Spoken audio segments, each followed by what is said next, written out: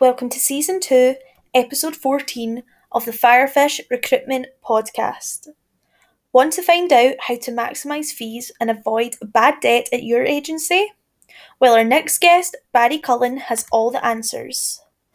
Barry is an ex-recruitment agency owner turned solicitor who now specialises in resolving backdoor hire and fee disputes for recruitment agencies. This podcast was originally filmed on the Crowdcast platform, so you may hear some live questions being answered throughout. If you enjoyed today's episode, please leave us a rating on your podcast platform of choice.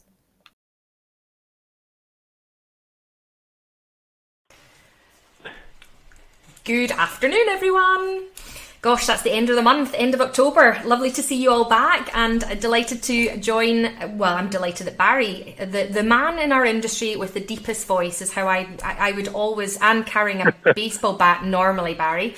But we've got Barry on, and he is actually, yeah, oh gosh, see, there you've got it. Now we're going to be tackling the topic this month, or this session, on how we want to maximise your fees and avoid bad debt into your agency. And Barry's really the best person, I think, in the agency to really help us tackle this subject. So please feel free to put in any questions or queries, and we'll try and tackle that. Barry is a solicitor by qualification, but by trade you've also been a recruiter of at least 19, 20 odd years, and you and I were in the same trade. We were both IT contractors, living through the millennium bubble and everything else there, so learning lots of rules there. But it's quite unusual, I think, to really have that sort of legal background and then the trade and understanding how recruitment works, which I think makes you so special with all your other traits. So welcome, Barry, and thank you so much for joining us this afternoon. Yeah, thanks for having us on. Looking forward to it. Yeah, brilliant. Well, let's dive straight in, because although you have made a wee bit of a name for yourself about, backdoor Barry is how everybody refers to you with your baseball bat, and I think you've done that exceptionally well, in terms of marketing and coming on and making a stance. But actually, you provide quite a lot of in-depth knowledge on the recruitment sector itself. And then taking that recruitment knowledge into the sort of the legal side of it as well. So where I wanted to start, because although we're in an industry just now that is getting lots of bumps, okay, and we're up and down, and lockdown and tier 1 and tier 3, and if you're up in Scotland, tier 5 or whatever she's got up and running up here. But it does have an impact, but that impact generally makes you very busy, doesn't it? So and the reasons why you're very busy is because a lot of people are trying to get out of paying their fees. Yeah, 100%. And I think I said to you, just before we came on this call, how are you finding the market? You're still just as busy, and you said busier.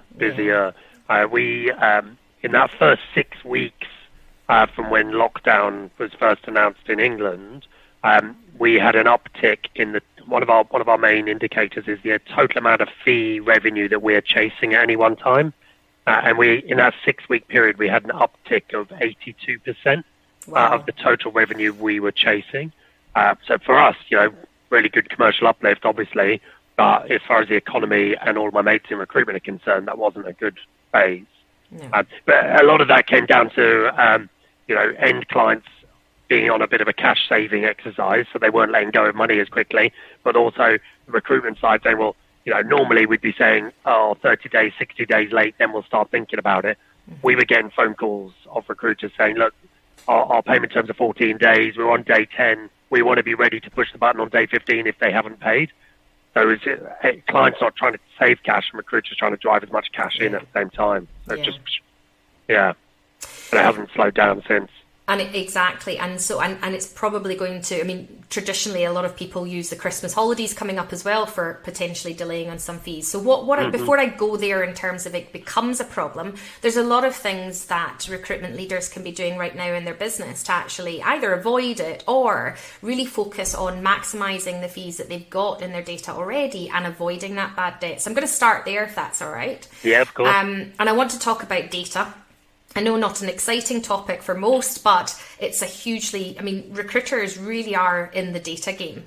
And effectively, we have these huge databases of golden nuggets.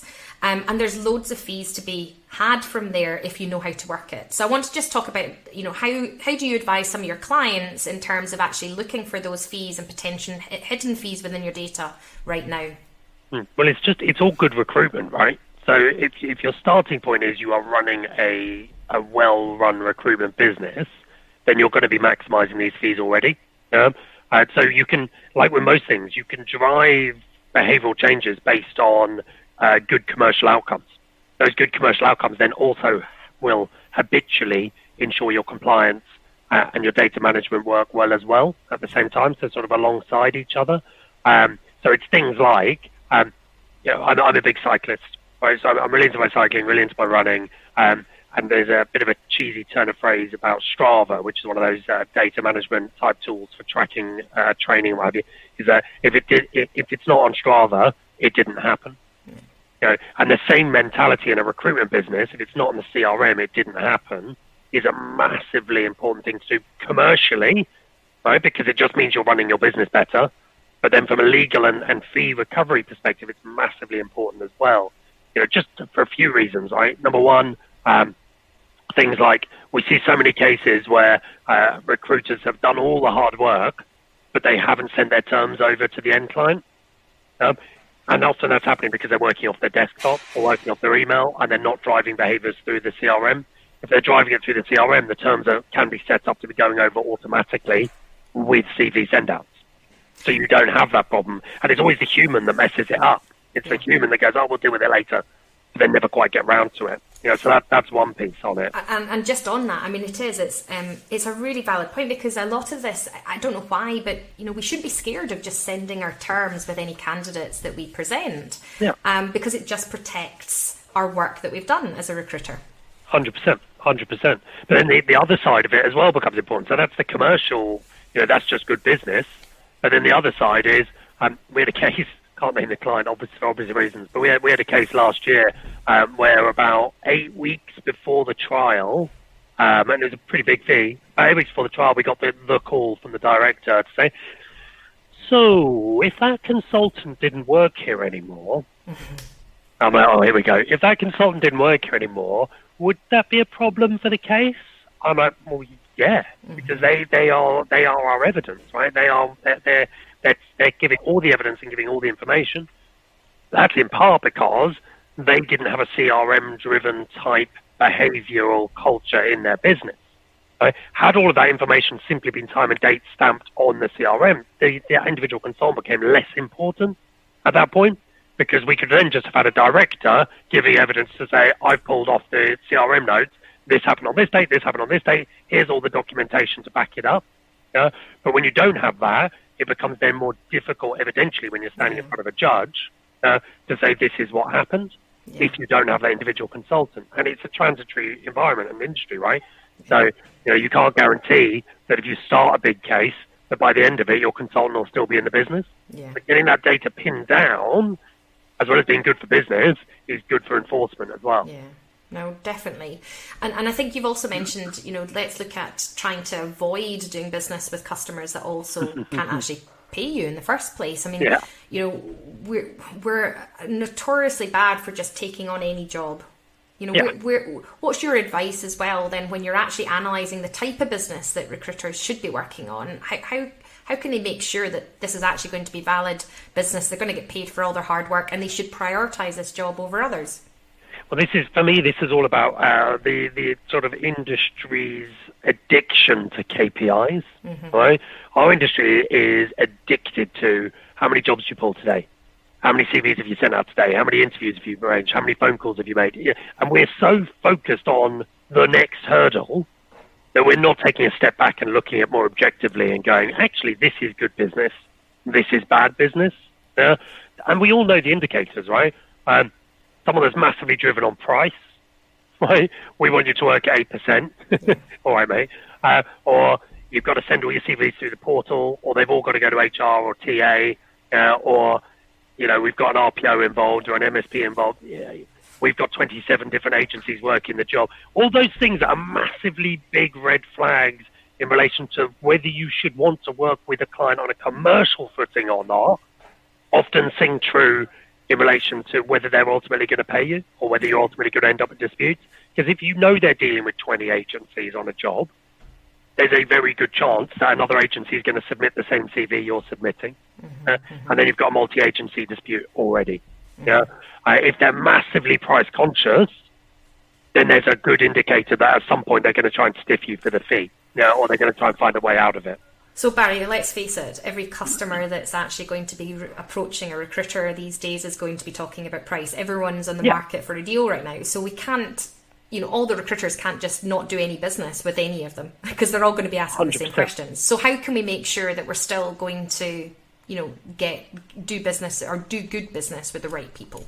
Yeah, so there's always a tipping point, right? And we've all seen it. Anyone that's worked in a bigger agency with a compliance team, there was that adage back in the day that compliance are the deal stoppers, right? They're not here to help us do business. They're here to stop us doing business. And there's a really important balancing act between those two things. The compliance, no, we can't do it until everything's perfect. And sales, recruiter's pipe dream, we're going to do 50 deals with these guys and girls. Let's just make it work and make it happen and worry about compliance later. Right? Neither of those polar extremes work.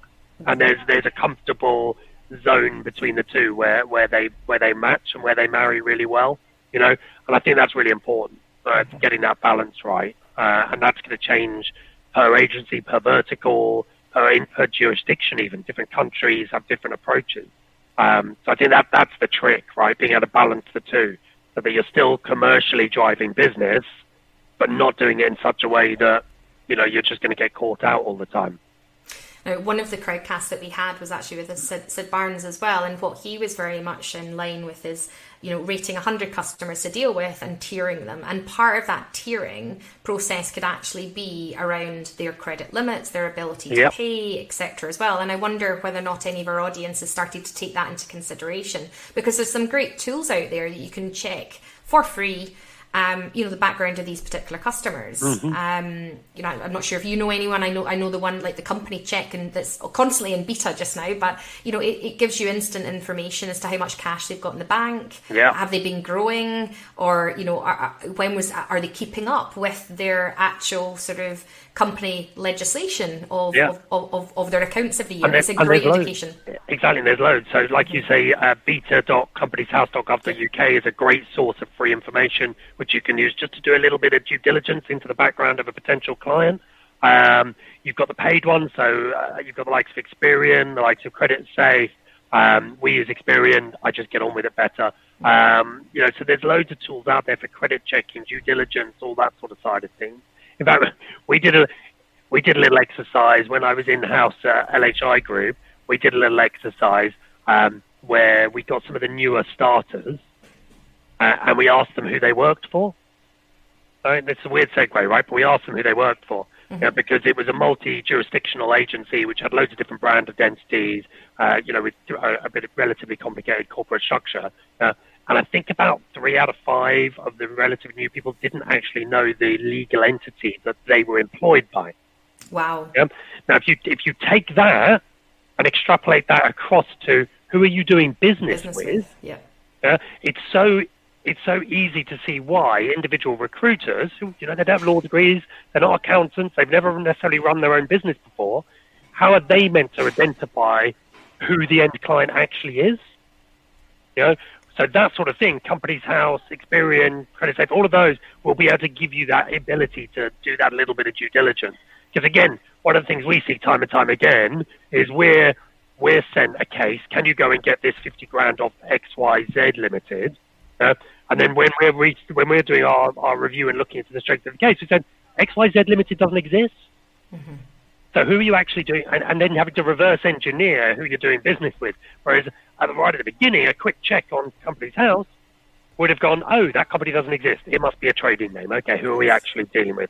So little things like that, right, which are so easy. Because your terms will have been with the trading name, not with the actual company that's working there. Yeah. And another quick, because sometimes you can have to go into lots of different circles to actually find all these different trading names, because I do this quite regularly as well.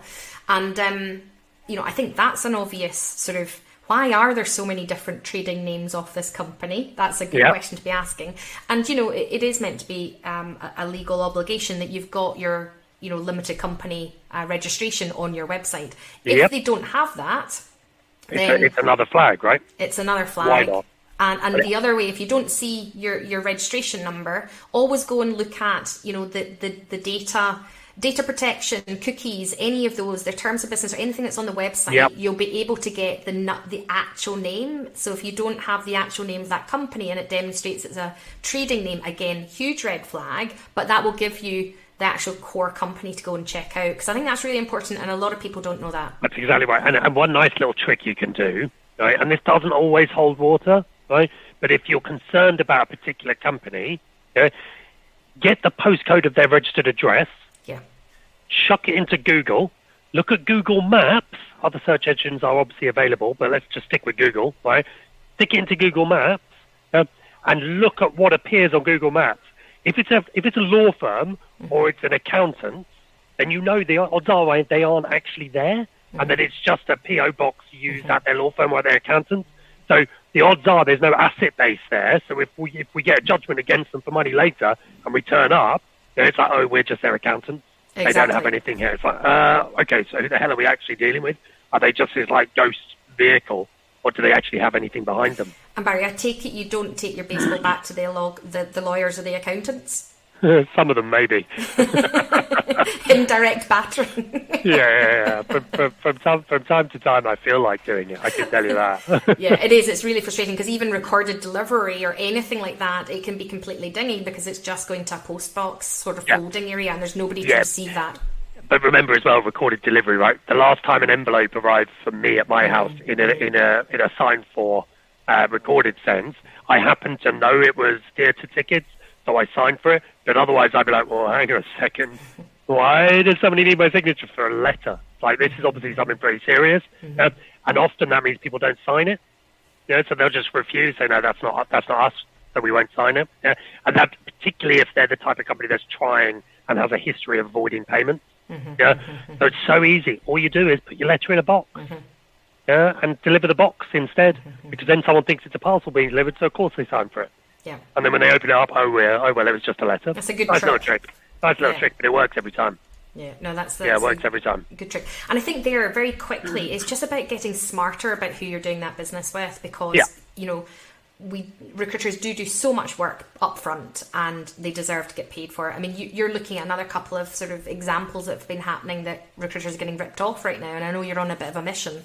Yeah, massive bee in my bonnet about this one at the moment. I can't name them yet, but it won't take long for people to search them out themselves, because there's a lot of posts on LinkedIn and other sites about them. But there are a couple of companies out of the Midlands, the sort of Coventry area in particular, who are currently going through a bit of an effort to do payroll fraud against recruitment companies. Anyone that doesn't know how payroll fraud works, it's pretty straightforward. You get a call on your sales floor. It's a client you've never dealt with before. Whichever consultant answers the phone, they say, look, we've got a couple of project managers, typically, who we want to payroll. They're on, say, somewhere between £300 and £500 a day. They've already been on site for 2 weeks, so we're quite keen to do that, and we'll pay you, obviously, the margin as well. So you get them signed up nice and quick because your consultant thinks, brilliant, 2 free deals. So they get it all signed up. And then you immediately are paying for the last 2 weeks. You then pay for the next 2 weeks. Then you raise your first invoice, which is payable in 30 days. At the end of that 30 days, you've then paid out the next 4 weeks. You've effectively paid out 8 weeks at, call it £400 a day for 2 project managers. That's before your first invoice falls due. Then your credit control kicks in, and then it's probably another 4 weeks. So you're 12 weeks in to paying out £400 a day to do contractors before anybody even thinks to go, pull them. Don't have it anymore. And unfortunately, this is happening because you're getting regular calls on this from, agencies that have taken that, and you can just see how that could close down your business, and it's tough enough as it is. So, doing your upfront research on who you're doing customers, and I think if we go back to your KPIs, because This is the danger. We're seeing all the recruiters coming back from the job retention scheme last week here. So, what I'm seeing in a lot of the stats is that vacancies are shooting right up. So we've got lots of jobs on, but the placement numbers aren't as much. Yeah. They're keeping quite steady. Whereas before, I could see less jobs, greater percentage of ratio to conversions. So what we've not got to do is start to throw these KPIs of just getting jobs to make us happy and make sure that we're doing the right business with the right customers and, converting them on, not watering it down. Yeah, so it's pipeline management, right? Yeah. Pipeline management. You've got to have enough sausage meat at every phase of the process in order to get the outcome. Yeah. If you're artificially inflating one, you're just going to whack your ratios way out and ultimately not make any more money. Now, you'll fool yourself for a little bit longer. Unfortunately, and I think the job retention scheme has also caused up a couple of other sort of unique sort of sections or unique situations that come into the sector because you've started to get people with more backdoor hires due to the furloughs. Can you just explain a little bit more about that, just to help sort of the listeners? Yeah, sure. So it's working out on both sides. So recruitment agencies were furloughing a lot of their sales staff. And when they furloughed a lot of their sales staff, it meant that the ongoing processes, whether they were recent introductions or interview processes, there were less humans in the agency available to oversee and manage those processes. And as a result, things were slipping, out of the edges and out the back without anybody noticing. But that then was also causing a ripple effect because candidates might have been getting frustrated that they weren't getting the sort of engagement and feedback that they were expecting. So when they're spoken to by another agency about the same job, they're like, yeah, sure, put me forward. So then you've got a multi-agency scenario. Or they might be applying directly because, you've told them who the client is. They're not getting feedback from you, so they're going direct, which then means you've got a potential dispute scenario with clients. But then at the other side of that, client side, they were furloughing and making redundant their TAs and all their acquisition people, which meant all their structure and approach was falling apart at that side. Which again was causing the same problems, right? So we're seeing this starting to trickle through to us now because with recruiters coming back, they're starting to realize, oh, actually, look, my candidate's now working there. Yeah. Or recruiters that work with us on the detect side of things where we're auditing their data, that likewise is coming through and we're starting to see those. There's obviously a lag, right? Because it takes a bit of time for that to come through. That's what we're seeing. And how, if I was sitting there as a recruiter coming back and thinking, oh my goodness, I could have a huge amount of fees sitting there that I haven't claimed that could be really helpful in the next 3 months, where would I start looking at my database? What are the key points that you have, or the key triggers that, that backdoor hires happen? Yeah, well, I mean, start with your contract finishers. So if you're putting temps, interims, contractors out and their assignment's finished, that's where you look first. Right, because that's the biggest risk of them either overstaying, or taking a perm job, going temp to perm. Yeah, so that's always the starting point. And that could very much be happening right now because the contract 100%. Business could go switch straight into perm. So yeah. 100%. We're going into perm, going direct to client after agency period, going to another supplier. We see that a lot as well. Because they might have preferential rates or for whatever reason. So that's the ratio there of, backdoor hires or contractor over engagements is much higher than, the cold ones where you were working a job. But then when you were working a job, it's relatively straightforward as well, right? You work your way back from the most advanced in the process. So, candidates that you had out at interview or at offer stage, they're the ones to look at first. Then the ones that you're at earlier in the process, so interview processes, or the ones, if you're going back further than that, where you've had CVs sent, and I would say CVs sent to jobs that you're working is a priority over, say, spec candidates. Because spec candidates, the ratio is really low. People think all clients are out there trying to rob us, right? But the reality is they're not. Most of the time, particularly on spec, it's a coincidence, it's bad luck. But it still happens, don't get me wrong. But the ratio of nefarious scumbags going out their way to try and rob recruiters, it's not as prevalent as you'd think. It normally comes down to a misunderstanding, the end client maybe not remembering where they met the person originally, or, not understanding that they still have to pay the recruiter a fee if they speak to them about another job 3, 6, 9 months later.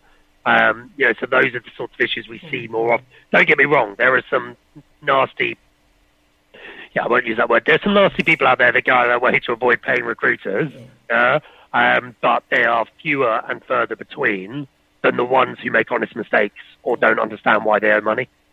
And I think because this whole sort of pause and freeze, it's just like extended any rebates or it's extended any sort of, and it's really weird where they think, oh, well, it's fine, we're out with our sort of claim, that CV that we offered, and then we, took the offer away. Now we can just hire them now because it's 6 months later. Exactly. And you mentioned rebates, right? So we've got a few cases on now, and there will be more of these, where client is saying, we terminated them within 4 weeks. Therefore, we get a 50% rebate or a 75% rebate or whatever it might be. Whereas we then have to educate them. Say, well, actually, no, you didn't, because they might have been on furlough for 6 months, but they were still employed by you. Yes. So they've actually been with you for 7 months. So you're actually massively outside rebate. And then the other one where they say, oh, well, our accounts department were on furlough, so of course we couldn't pay you on time. These are things which go in a little box in the corner with all the other stuff that's not my problem. You've taken the benefit of the service, you got to pay for it. Yeah, so we're seeing those sorts of rebate disputes coming up quite a lot at the moment as well. And we're seeing fee level disputes more. So normally, you either due the money or you're not due the money. So let's say it's a 10 grand fee. You're either owed the 10 grand or you're not owed the 10 grand, and that's pretty much how it works. But with furlough, this is really interesting. And you never want a lawyer to say interesting, because if a lawyer says interesting, it means uncertain and really potentially expensive litigation, right? But it's really interesting because if you place someone on a 50 grand job and then they get furloughed for 6 months and they're potentially being paid 75%, what does that do to the fee? Oh, gosh. Yeah, and that's case by case, right? It's massively case by case because it depends how good your terms are. Your terms should deal with it in such a way that your fee is that maximum figure. And has there been a precedent set on actually sort of deciding how to deal with that? Because I can see that happening, or I can see some customers saying, well, we weren't getting 100% work from them because they were sitting at home. Yeah. But, for you to get precedent in the legal sense, you're talking 18 months, 2 years away. Because to get to precedent, you've got to have the dispute, go to court, get the judgment, get an appeal, and then have it appealed to a high enough court to actually set precedent. So that's relatively far further down the line. And it doesn't, unless God forbid pandemic and furloughing continues for a few years, I can't see it being significant enough that anybody's going to be motivated enough to spend the amount of money you would spend to get an appeal decision on a case like this. So I suspect we won't get precedent in that sense. Okay. But it all comes down to the individual contracts for individual recruiters. If your terms have been written well enough, and John's just asked an important question, yes, John, we will review your terms for you. So if your terms are drafted well enough, then you'll be covered. But if your terms are drafted on the back of a fag packet or an envelope, then you're probably not going to get covered. And I do think that everybody should be looking at their terms right now. I mean, even I've just had to, renew my property for the next 5 years, and the lawyer dealing with that, has automatically put in a COVID clause. If we get locked down again, then I've got some protection. So there will be, there is a change that's happened in our market for all of these examples that you've just been sharing, Barry, that we now need to make sure that we're covered by, and our terms do that. Exactly. And the funny thing is about terms, right, is the lawyers that originally draft the terms, they will look forwards to potential issues, and they will draft contracts to deal with what they can perceive as potentially being problems, right? The problem with that is, who the hell could foresee this? So therefore it's not been drafted into many or any contracts. But now it's being changed. So the other thing we see a lot of is you often see references to laws of the European Union, right? And now you're starting to see contracts and provisions in more complicated contracts where they're talking about any change to the law that might come about as a result of the United Kingdom leaving the European Union, which is something that pre-2016 you never saw, whereas now it's becoming a thing, right? Yeah, definitely. So Barry, we've just got a couple more minutes left, and I do want to get the sort of, normally how I sum up is I'm going to put you on the spot for 3 things a recruitment leader can do right now. But just before I do that, Lisa's got a good question there in terms of, she's looking for what advice could she be writing something into her terms about avoiding bad debt fees? Well, that links up really nicely with what I would say is one of the three anyway, right? Probably, arguably two of the three, possibly all three of them, right? And it all comes down to your terms, right? It all comes down to your terms. First thing, contractual costs indemnities, right? What most people won't necessarily appreciate is that if the gross fee that you are chasing through the courts is under 10 grand, then if you go to court, you don't recover your costs. So if you pay your lawyer to go and chase it, you don't recover that money from the other side, unless you have a contractual cost indemnity in your terms.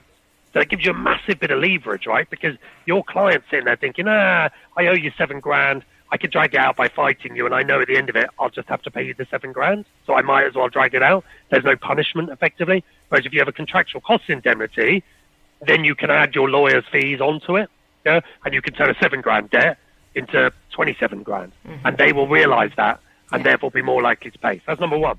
Good. Number two, fee discounts, right? If you're giving fee discounts, get something back. So your standard terms are 25%. Your standard terms are 30% because it's 1990 again. Whatever your standard terms are, you're then negotiating with your client down from that position. So your 22s, your 20s, your 18s, God forbid lower than 15, right? If you're doing that, make sure those discounts are conditional on the client paying on time. Mm-hmm. Yeah, conditional on them not ripping you off and backdooring you. Conditional on them actually complying with their obligations.